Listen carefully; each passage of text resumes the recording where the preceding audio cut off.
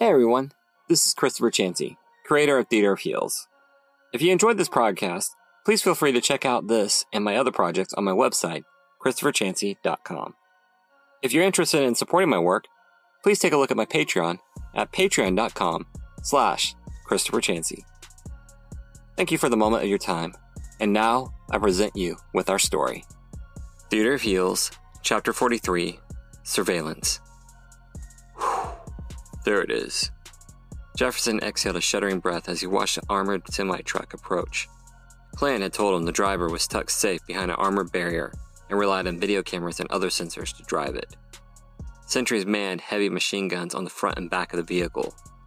Also, according to Clan's information, there was a contingent of guards posted within the semi's closed bed in a walled-off section, separate from the prisoner compartment. That was where Erica would be. Jefferson began to tremble. He couldn't believe he was here. He wished Clan had joined him, but the other man flatly refused. "I like the girl very much," Clan had said. "She was quite charming when I met her with my wife. But my loyalty is to my family first, and I'm already taking a grave risk revealing this information to you." "Then why are you helping me?" Jefferson asked him. "What's in it for you?" Clan gave him another cold smile. "There's something about that girl. Something that makes the board nervous. I think it might be interesting to salvage her situation, if you think you're up for this." Following his conversation with Clan, Jefferson made some inquiries with a few other villains. He could have kicked himself for being a fool. It seemed the whole villainous population was aware of this unsavory side of their given profession. He was still amazed no one ever thought to enlighten him. He had partners in the past. Partners that were gone after only he managed to escape. He thought, believed, they abandoned him. Of course, he never gone out of his way to ingratiate himself with the local super community, but still, professional courtesy. What he found equally surprising was just how much so many knew about the Superhuman Containment Unit guards, or Scrugs as they called them. It seemed like everyone had thought about what to do when it came down to being captured and sent to prison without any hope of freedom, even in your distant future. However, Clan was the only one with any useful information. He'd apparently scouted out their operations a great number of times and was familiar with their operating procedures. For instance, he knew all villains were detained for a few days at a containment facility outside the heart of downtown Majestic. He wasn't sure why, but he suspected it was a general medical and testing area for those captured. Many villains that were captured were often injured, sometimes severely. He thought it'd be easier to treat them there, because once they left for their final destination, treatment would surely prove to be much more difficult. Clan also suspected the villains' powers were tested to determine what they exactly needed to keep them secured. Since Erica wasn't a part of the latter group, it was safe to say she had undergone medical treatment. Not for the first time, Jefferson hoped she was okay. When he first watched the video, he cried out in surprise when the car exploded in front of Erica as she tried to escape in it. He groaned when he saw the back of her head thud against the ground. He still cringed at the memory of it. Jefferson shook his head to clear the memory and focus on the situation at hand. According to Clan's assessment, the detainment facility would be immeasurably difficult to break into, but where they transported her to later would be downright impossible. The Skugs delivered their prisoners to the docks where a specially designed submarine waited. With it, they then took them deep down on the ocean floor, where their final prison awaited them.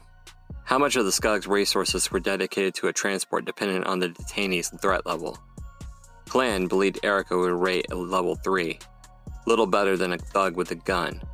Although she was quite formidable once she had her technology in hand, without it, she was just a young girl who wasn't very athletically inclined. If she was transported as a level 4 threat, the guard number would double.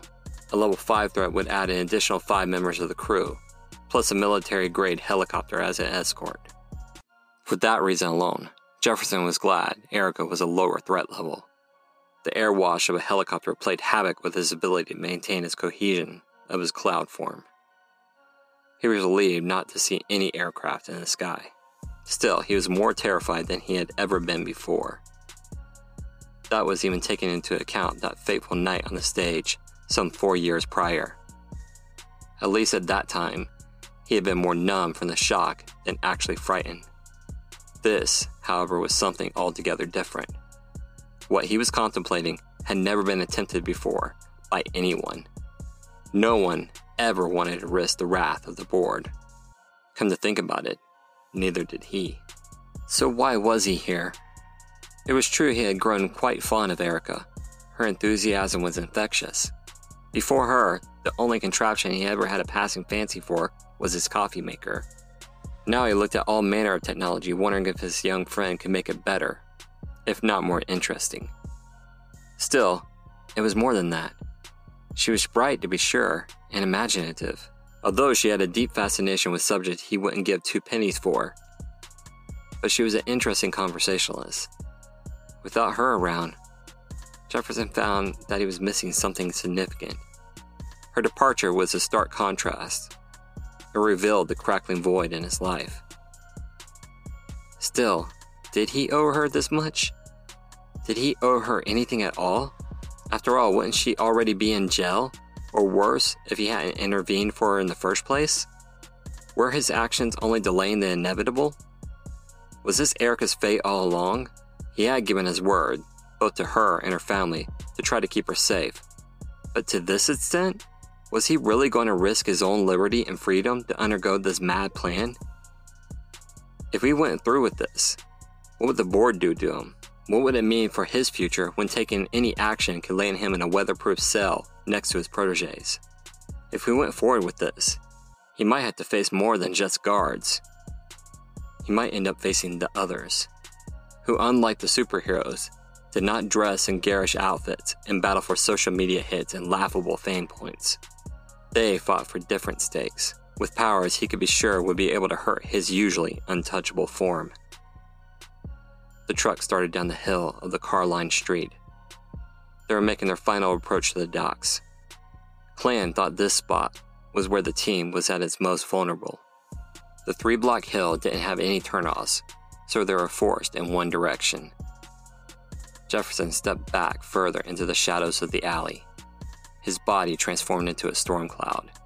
He raised one cloudy hand, forming lightning. The truck was almost upon him. It was now or never. Okay, I can do this. Just breathe. And the truck passed the mouth of the alley. Jefferson remained motionless as he watched it pass. It was gone. He let the opportunity slip past him. He changed back to his human form and let his trembling hand fall to his side. Who am I kidding? Jefferson said to himself. This situation is far beyond me. With that, he turned his back on the street. Thank you for listening to this episode of Theater of Heels. I hope you enjoyed my tale of heroes and villains. If you like this story, perhaps you might like other tales created by me, Christopher Chansey. My other podcast, The Sky's Embrace, is an epic fantasy that follows the exploits of the crew of the skyship the Maiden's Arrow as they navigate the perils of the clouds. I also have another podcast titled Stories by the Fire. It's an eclectic range of short stories and longer epics, told in a darker ambiance. All these tales and more are available on my website, ChristopherChansey.com, and my YouTube channel. Theater of Heels and my other novels are also available on Amazon.com and other fine book retailers. If you'd like to support my work, please consider joining my Patreon family at patreon.com/ChristopherChansey. There you get exclusive insights and sneak peeks into my work, projects, artwork, and novels, as well as get access to exclusive merch. As always, thank you for stopping by and listening. May your journey always be a heroic one. Farewell.